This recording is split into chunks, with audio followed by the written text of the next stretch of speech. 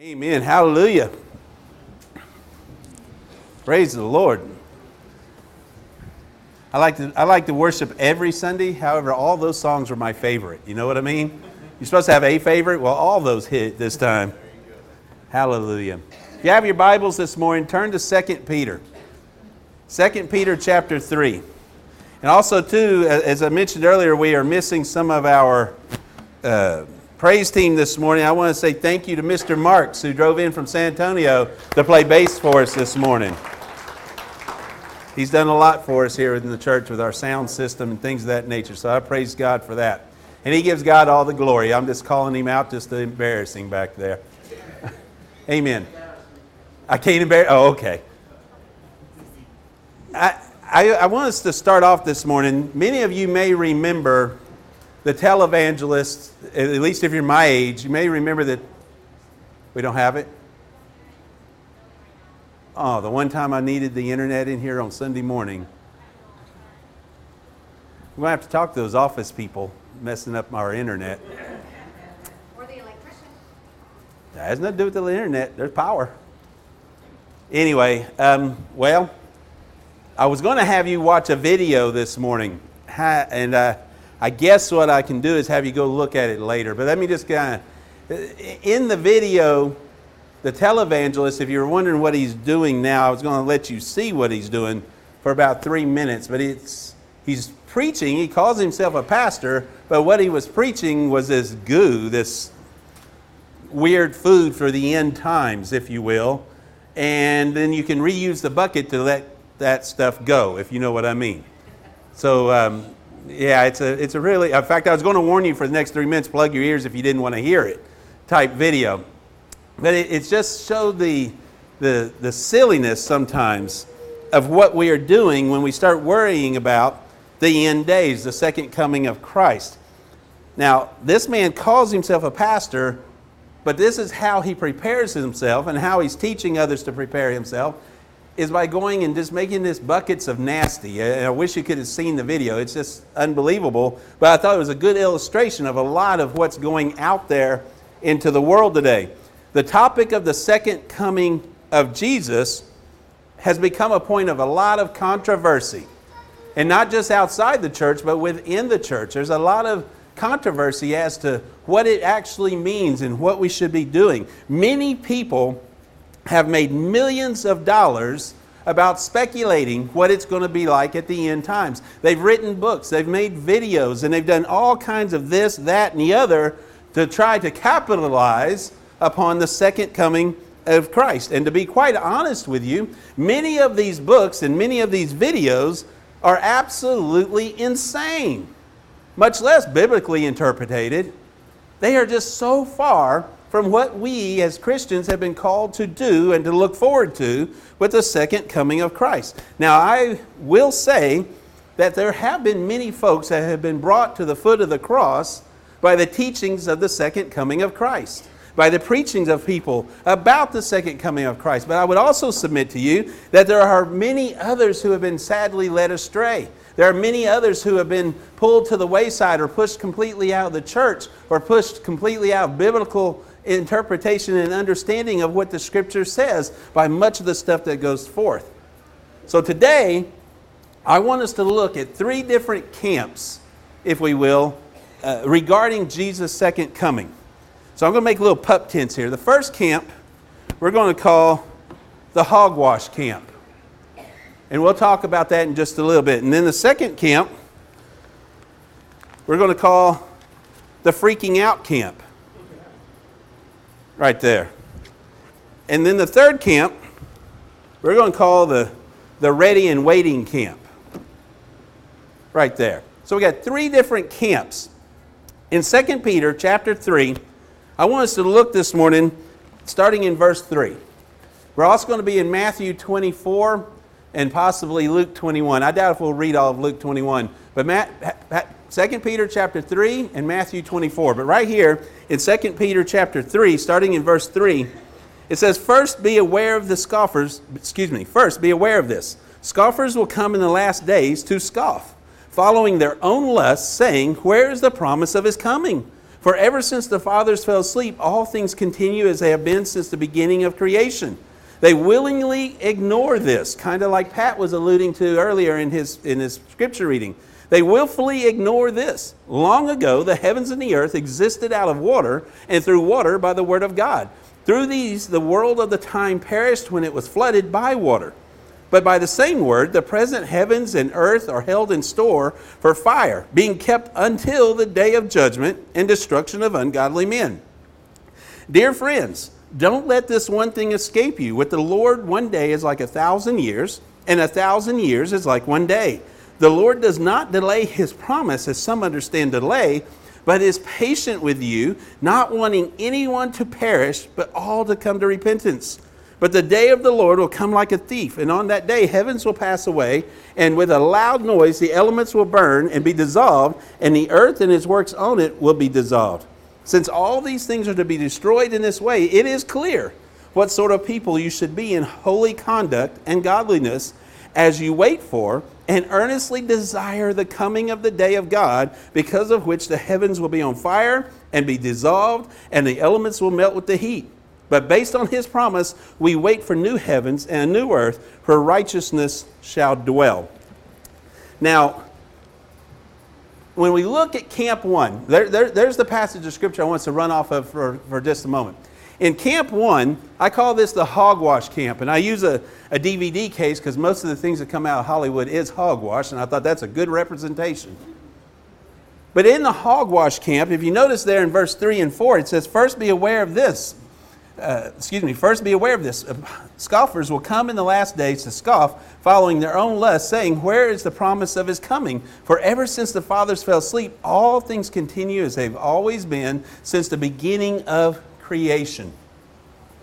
This camp's argument, the hogwash camp I'm speaking of right now, this camp's argument is kind of like what Pat was saying just a moment ago. If Jesus was really going to come, he would have already came by now.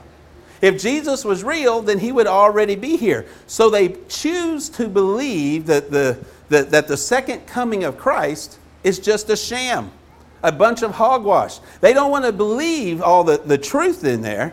And since they have nothing to look forward to, since they have no hope of glory, since they have no hope of redemption, since they have no hope of eternity, they say, well, then we should just stop right now and live our lives trying to satisfy the lusts of our flesh, the lusts of our desire.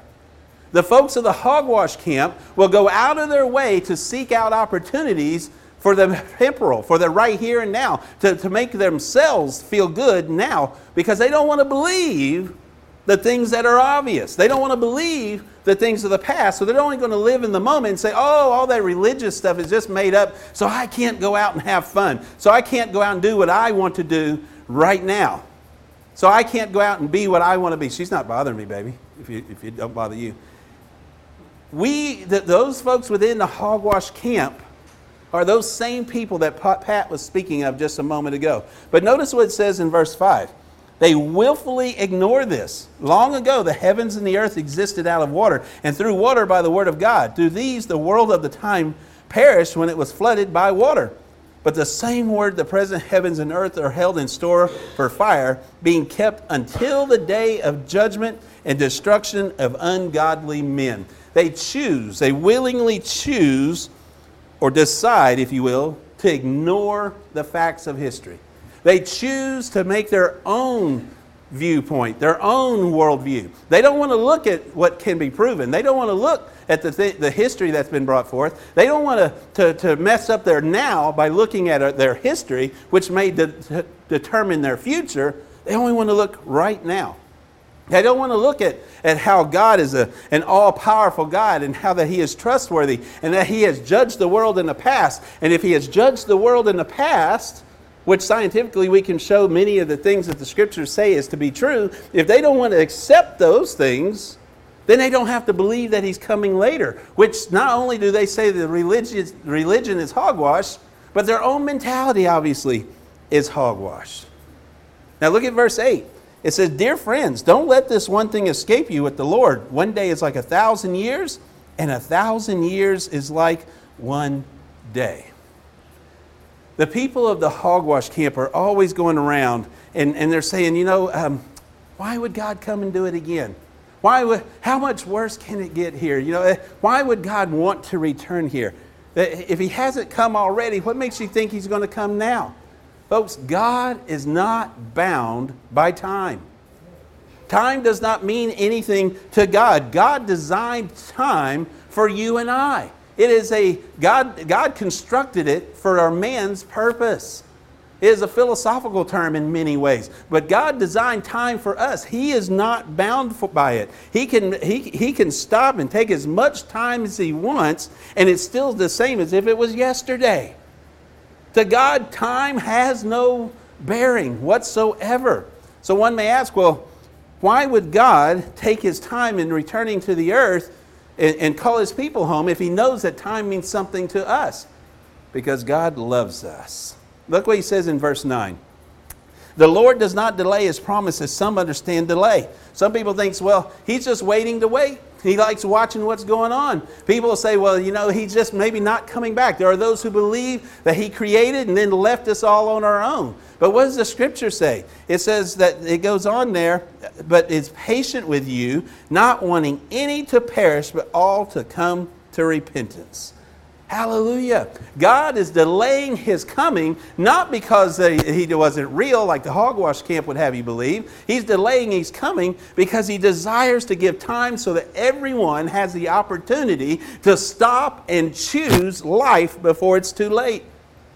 He is delaying His coming so that everyone has the opportunity to accept Him and have everlasting life. He is delaying His coming so that all can hear the gospel and make a decision. Well, if I serve a loving God, if God is real, why would He ever send somebody to hell? This hogwash group would say, well, if God is real and He's a God of love, He wouldn't want to do that to His people. And you're absolutely right. That is true. That's why He says He's giving you more time, because He desires that none should perish. But yet, it's your choice, not His.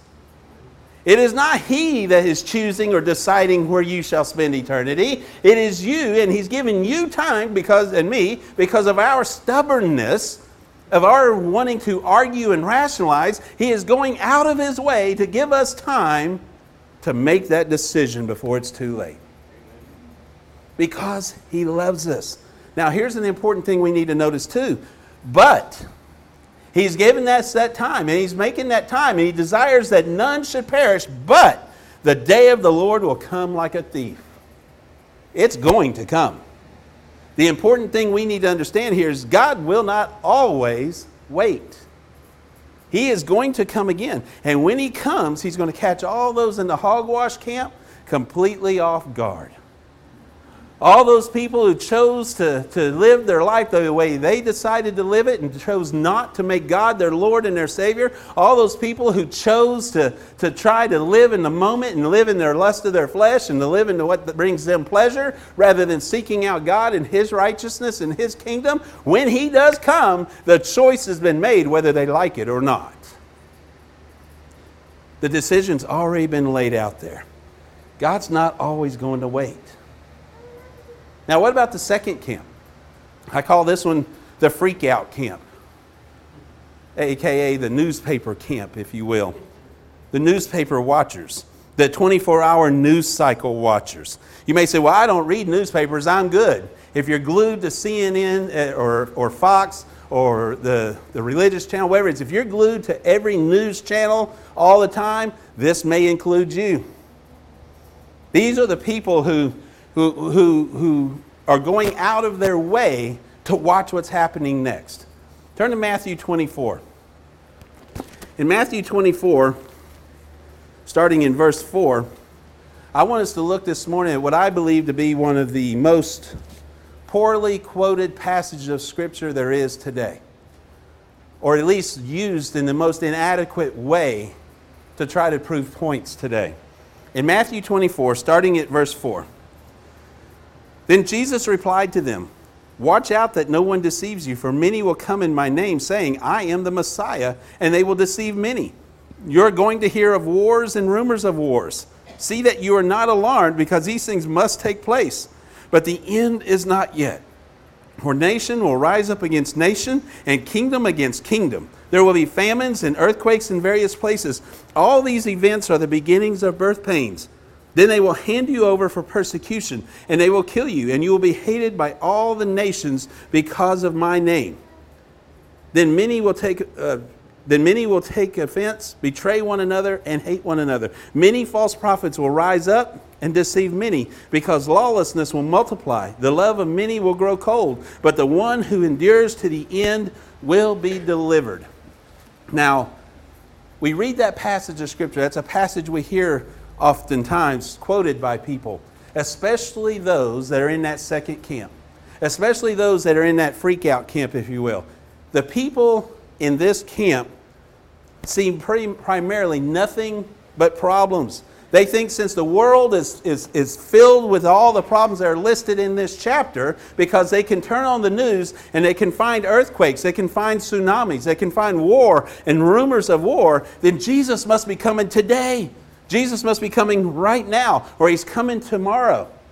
And they watch the news, and with each cycle of news, with each new report, they get a little more amped up and a little more scared. And all these signs are being fulfilled. And they start saying, how much worse can it get? God's coming now. Now there's a huge problem here, and that sounds good. Yes, that's showing that it's coming to that time. But here's the problem with folks who live in this camp. They live their life in a fashion where they are always on edge. They're stressed out and just continually just watching the news, being glued to the news. And this oftentimes causes a mad race to be prepared, a mad race to tie up all the loose ends of their lives with each new news cycle. But what happens when the disaster comes and the disaster is over and Jesus didn't come? Those people within this camp, when they see the next news cycle, there's another earthquake, there's another tsunami, there's another war, there's another rumor of war. I'm going to run out and I'm going to get everything tied up. I'm going to go buy my goo that was like in that video. I'm going to go buy this, I'm going to buy that, and I'm going to get ready because this is the time. But then all of a sudden Jesus doesn't come then. They go back to life as normal, or in many instances worse than normal, because they've burned out themselves so much on each one of the news cycles that they start to move over into camp one. They start thinking, maybe it's not real. Maybe he's not going to come back. And some people will go out there and they will spend tremendous amounts of money and time getting ready. Tremendous amounts of money and time just to try to get ready for the next calamity, for the next tragedy. Why do we continually do that? Why is that? Why do we continually focus on those things and keep getting further and further from God in the process? Because it's impossible for you and I to live at such a constant, fevered pace. That's not what God intended for us. He didn't design us to live a life of fear, always scared of when He's going to return. He didn't design us to be afraid of the earthquakes and the tsunamis and the wars and the rumors of wars. That's not what He intended. That's not what He desired for you and I. We are to stop and say, God, here I am. Where are you? We are seeking your face. But those in the freak out camp, they go out and they buy land out in the country and stockpile all their necessities in life, all the while keeping one eye on the newspaper, one eye on the 24-hour news cycle, one eye on where's the next earthquake, where's the next tsunami, forgetting that God has called each and every one of us, you, me, every one of us, to a great commission to go and share the gospel. He didn't tell us to watch the newspapers and the 24-hour news cycles and get amped up every time there's another tragedy. He didn't tell us to get amped up every time there's another earthquake. He didn't tell us to get amped up and go into hiding every time there's another rumor of war. He said, go ye therefore and share the gospel. The problem with the freak out camp is that they tend to trust in themselves to get through the end times and get into heaven. They're trusting in their own preparedness. They're trusting in their own food supply. They're trusting in the bunkers that they have built. They're trusting in their own teachings of what the Scripture says, when in reality they're not to be focusing on the world's problems. They're supposed to be focusing on God. And then when we are focusing on Christ, we know that it's Christ who's going to bring us through, not my food supply. When we recognize that I'm supposed to be focusing on Christ, I'm not going to worry about every earthquake and every tsunami and every war and rumor of war. I'm going to take them for what they are. The warning signs that Christ is coming is getting near, and that means I should be out and about more, not hiding, sharing the gospel message. Not getting more and more freaked out with each turning of the page. In fact, this one here shows dead livestock on the front. Very front page, dead animals. You know, that's sad. I feel bad for the landowner there. But that doesn't mean I'm going to go hide in the corner and say UFOs are coming and eating my livestock. It's not about chasing each calamity. It's not about focusing on CNN and Fox News. I'm not saying not watching the news that you shouldn't watch the news periodically, but if you find yourself glued to it and getting amped up every time you hear about another war, rumor of war, tsunami, earthquake, asteroid coming, UFOs invading, whatever it may be, that's the freak out camp. And that's not where God's called us to be. Now, while the Bible does tell us to watch, and there are people who will probably come to me, either internet or maybe even one of you guys that are going to say, but the Bible says to watch. It does. But don't stop there. It says to watch and pray. In other words, yes, I can see what's happening, but it doesn't say run and stick my head in the sand. It says seek out God's face, and what would you have me to do? We are not to be watching out for all the bad things in the world. We should be watching out, how are we called to walk with God? Where and what am I supposed to do to walk with God? What's God's response to that? Look at verse 6 there again. It says, you are going to hear of wars and rumors of wars. See that you are not alarmed, because these things must take place, but the end is not yet.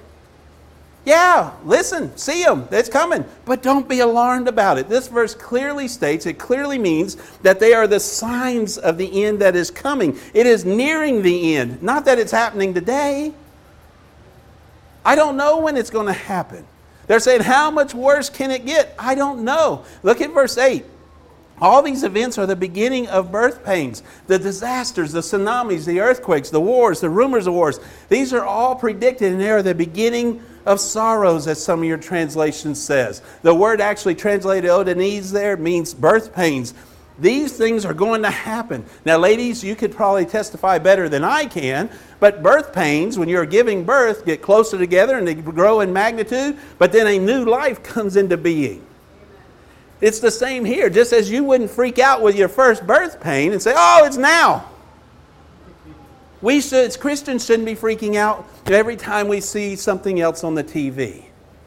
It's God who's in control, guys. And as the birth pains grow, as they get closer together, as they are stronger, sure, we're nearing the end. But when people say, well, how much worse can it get? We need to stop and say, no human being knows, only my God. No man knows the day nor the hour but God Almighty. So in the meantime, rather than putting my head in the sand and eating gruel and all this other stuff, I need to get out there and share the gospel. I need to get out there and tell others about my testimony. Well, Pastor, how can you share God when you see this tsunami over here and there's war over here? Even more so to share the gospel, because if you're worried about being washed away or shot in this battle of this war, then you better know Jesus Christ as your Lord and Savior. Amen. It's not for us to be afraid. He clearly lays it out there. That just is the coming of that time, that the end is drawing nigh. Now, what about Camp 3? The ready and waiting camp. In Matthew 24, in fact, look at in 14. In verse 14, it says, this good news of the kingdom will be proclaimed in all the world as a testimony to all the nations, and then the end will come. Those that are in the third camp should know that the real sign of Jesus' coming isn't the wars and the rumors of wars. It isn't the tsunamis and the earthquakes. The real sign is when the gospel has reached the whole world. When the gospel is preached to everyone. This camp, the camp that's ready and waiting, is a camp that is going to be focused on telling the gospel to as many people as it possibly can, so that there's as many salvations as there possibly can be. Why? Because we know God said He's delaying His timing, not because of wars and rumors of wars and earthquakes and tsunamis. He's delaying it so everyone has the opportunity to come to know Christ. The more we share the gospel, the more we get out and interact with people and break out of our church walls and share the Christ that Christ has shared with us, the more we tell others about Jesus, the closer the world's going to come to that day, because it's when the gospel goes out that He comes in. The camp that is ready and waiting is the camp that's focusing on telling the gospel so that other people can join the same camp. When the gospel has gone to the world, that's when I can say He's coming soon. Praise God. This camp chooses to focus on godliness, not the pain and the strife and the strugglings of this world, of the finances, of the wars, of hurricanes and tornadoes. And it chooses not. The people of this camp, yes, those things are important. Yes, we need to help people when they're in the midst of those things. But the people of this camp aren't going to focus on the bad as much as they're going to focus on God. And they're going to say, God, what would you have me to do? You see, Camp 3, that ready and waiting camp, focuses on books like Luke 21, 2 Peter chapter 3, Matthew 24. They strive to live a life of godliness. They strive to live a life that's pleasing to God. Not trying to protect themselves, not trying to get themselves into glory, not trying to better their eternity by their own means. They're going to look to God and say, God, I want to please you. What would you have me to do? How would you have me share the gospel into the world? How would you have me to seek out the lost? Now, I'm not going to read all of Luke 21 to you this morning, but I would pray that when you leave here today, go home, read Luke 21. I want to encourage you to do that, because if you are a member of Camp 3, the waiting and ready camp, the ready and waiting camp, then I think you need to understand what Luke 21 says. But I am going to touch a few verses here. In Luke 21, verse 9, it tells us that the people that are in this camp, the ready and waiting camp, they don't fear because they trust God.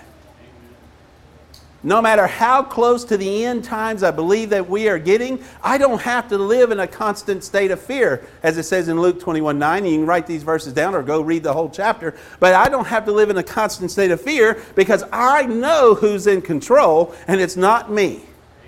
It's God. I can't stop an earthquake. You can't stop a tsunami. And more than likely, if there's wars and rumors of wars, you probably can't stop those either. So why get so worked up and worried about what you have no control over, and just put your faith in Christ and say, God, it's yours, it's in your hands, what would you have me to do? Your life will be so much more productive and so much more peaceful and so much less stressful when we let God worry about the big stuff and say, God, what would you have me to do? In Luke 21:14, it goes on and says that they see these trials as an opportunity to testify about God. If we want to be a part of the ready and waiting camp, then when I see the wars and the rumors of wars and the tsunamis and the earthquakes and all these things, I shouldn't run and hide. I should be getting out there and say, thus saith the Lord, the time is drawing near. Not tomorrow, not today. I don't know when the day is, but the time is drawing near. And let me tell you about what my God's done for me.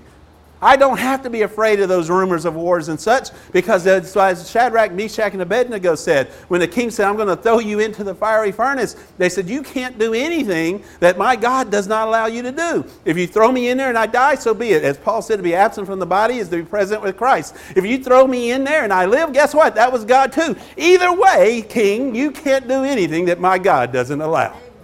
If I am a part of the ready and waiting camp, then it doesn't matter that there's wars, rumors of wars, tsunamis, earthquakes, and all the other stuff. I am in the hands of a king, and whether I live or I die is his doings, not mine. Each one of us, praise God, if we want to be in that camp, then we need to understand it's he that's in control, and it's he that's given me the opportunity to testify of his power. In Luke 21:14 and 15, it says that they rely on God to give them their defense. I don't have to fight. I don't have to fight. Because my God said, if I be for you, who dares be against you? All I am called to do is testify about the grace of an almighty God.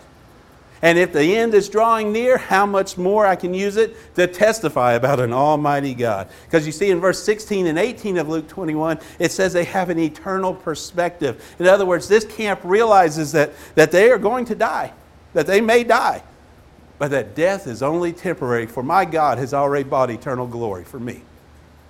So regardless of whether I get caught up in a tsunami, an earthquake, a war, a rumor of war, whatever it may be, to be absent from the bodies, to be present with God. I have an eternal plan set in order for me. I don't have to say it's all hogwash. I don't have to live in the freak out camp always being scared of when the time is coming, drawing nigh, or are they building the temple in Jerusalem yet? I don't have to worry about those things. I can put them all in the hands of God and say my eternity's been bought and paid for on the cross of Calvary, because I know that he shed his blood. He that knew no sin became my sin so that I can have freedom and glory. And today I will look to him and say, God, what would you have me to do? Yes, there's an earthquake over there. Yes, there's a tsunami coming over there. And yes, there's a war over there and a rumor of war behind me. But God, you're God around all of it. Where would you have me to go?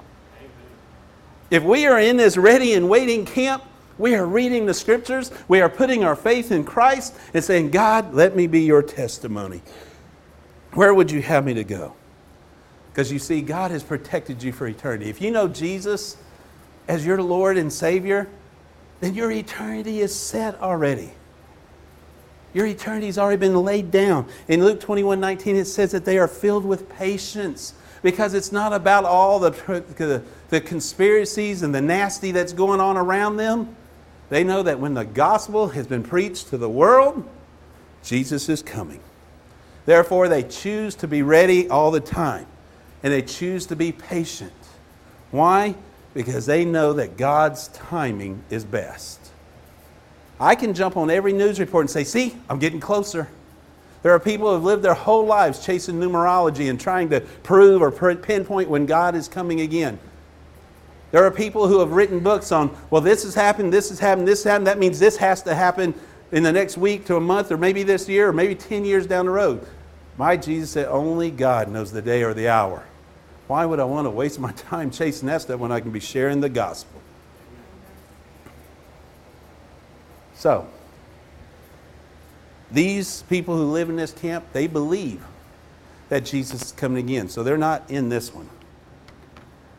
These people believe, but they're not always running around freaking out at every calamity that transpires around them. So they're not in this camp. They put their faith in God, which means they're in this camp, which is the Word of God. And by being in the Word of God and in the blood of Christ, they go forth and proclaim the gospel. In Luke 21, 34 through 38, 34 through 36, When you're reading about those that are in that camp, it says they keep close contact with God so they won't fall into those other two traps. They get on their knees and they pray. And they are going to be ready when Jesus comes. So folks, as men and women of Christ, what does that mean? What should we be doing? First of all, make sure that you are connected to Jesus. Make sure you're connected to Jesus, and then that you are living in a state of preparedness. Now, what is that state of preparedness? It means that you have sought out His face and begged for His forgiveness and direction in your life on a daily basis. On a daily basis, I should get up and say, this is a day the Lord hath made. I choose to rejoice and be glad in it. Father, who art in heaven, hallowed be thy name. What is it that you would have for me to do this day? Not worry about this, that, and the other. God, what is it you would have me to do this day? Not my spouse, not my pastor, not my deacon. God, what is it that you would have me to do this day? Because you chose to spend your blood on the cross of Calvary so that my eternity's been set. That I can spend glory with you for all eternity. Because you have paid that price for me, the least I can do for you is not run and hide and stick my head in the sand, but go out and proclaim your righteousness. God, where and how and what would you have me to do this day? That's the ready and waiting camp. That's the Christian who is going to stand with his head high and his chest out, not with self-righteousness and self-arrogance, but because I know where my eternity's been set. When the sounds of battle rage around me, I can stand firm because I know my captain, my colonel, my general, my Lord, my Savior. I know who stands before me. And because I know who stands before me, I can stand strong behind Him, regardless of the noise around me. That's the army that God has called us to be. That's the Christian soldier that we sing about in Vacation Bible School and such, to go onward. When we have put our faith not in our own understanding, but in His. So the first thing as men and women of Christ, we should make sure we know Him as our Lord, seek His face and His direction and His forgiveness on a daily basis. And the second thing is to go out and hasten to share the gospel. With our family members, with our job, with our co-workers, with our school teachers, whomever it may be. If we're really thinking that the time is drawing near, how much louder should we be sharing the gospel? Because that's when He said the time has come, when all have heard. If we really want His return, and if you notice in 2 Peter chapter 3, it said that we should long for it. We should desire the second coming of Christ to come. If we truly desire it and long for it and want it to come, then we should be about our part of sharing the gospel into the world. It's not just the preacher's job. Yes, God has given me a big mouth and a loud voice. But He's given you the finesse and the eloquence that I may not have. I have never professed to be an eloquent speaker. I've never professed to be very good with handling people's emotions and such. But my God may have made you that person. And you say, but I'm not a pastor. Every one of us has accepted Jesus Christ as our Lord and Savior, has been made a saint.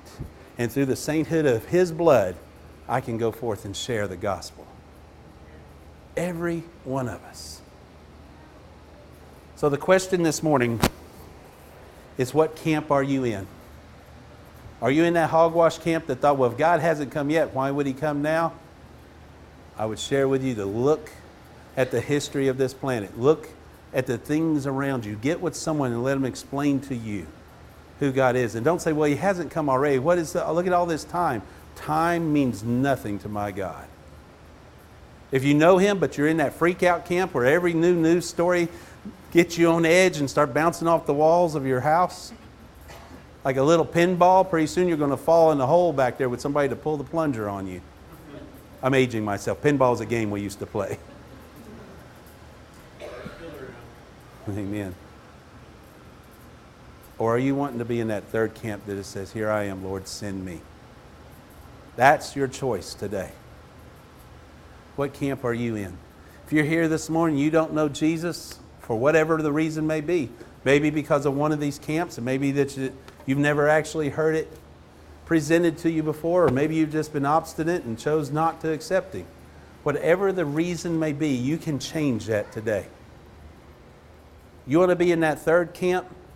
The great thing is, he said, I stand at the door and knock. And if any man opens up, I shall come in and fellowship with him, dine with him.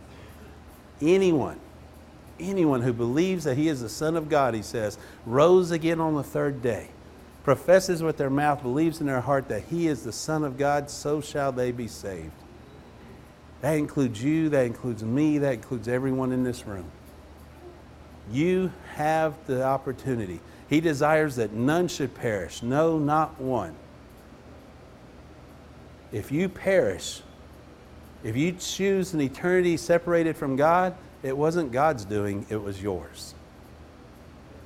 If you're here this morning, or maybe you're listening by video, by YouTube, whatever, if you don't know Jesus, get on your knees right now. Come to this cross and accept him as your Lord and Savior. Then tell somebody, he who professes me before men, so shall I profess before my Father. If you're here today and you've been part of that freak out camp, praise God, you can just turn it all over to Jesus right now. Turn it over to him. Say, Father, I've been scared and bouncing around on my own, but in reality I now see you are my great protector.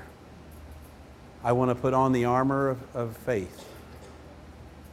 I want to go to Ephesians 6 and put on the armor as you have called me to do. I want to place that helmet of salvation on my head and proudly go forth proclaiming the gospel as I've shod my feet with it. Where are you this morning? If you're already in that ready and waiting camp, hallelujah. Start praying for those who are bouncing amongst the other two. And let's get where God would have us to be. I'm going to ask us all to stand. I'm going to lead us in a word of prayer. This altar is open. I want you to pray, though, what camp are you in? And what camp do you desire to be in? Because the choice is not God's as much as it's yours. It's your decision. You know, we're going to leave here in a little bit and we're going to go to a staff meeting and we got a day planned out and all that.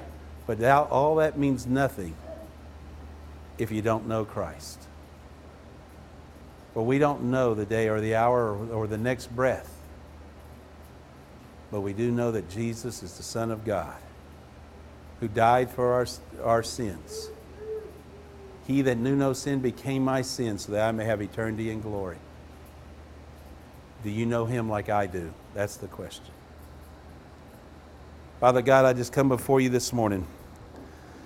And as those passages of Scripture have been misinterpreted and twisted in so many different directions, I pray today that we will focus on you, that we'll put our faith in you, and pray that your will be done. If there's someone here today that has not surrendered their heart to you, for whatever the reason may be, I pray today that will change. Give us strength. Give us courage. Give us the wherewithal to go forth and proclaim the gospel. And when that second coming, when you split that eastern sky, Lord, and that sound goes forth that everyone hears, when that happens where every knee shall bow and every tongue confess, may we be able to say we had already done so and we confessed you as Lord and Savior. Father, may thy will be done in the hearts of your people this day. In Jesus' name, amen. Amen. They're going to lead us in song. If God's telling you to sing, sing. If he's telling you to come down to this altar, come down to this altar. If he's telling you to get on your knees where you're at, get on your knees where you're at. But guys, let's not leave out of here being a part of Camp 1. Let's be a part of Camp 3, ready and waiting. As we sing, Chris.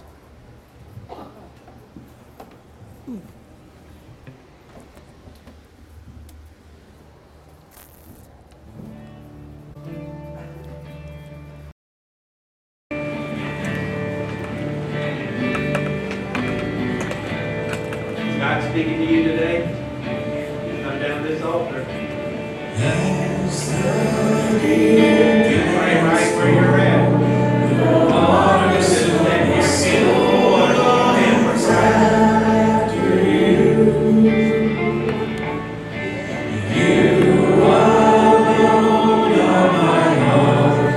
Desire and I long to worship you.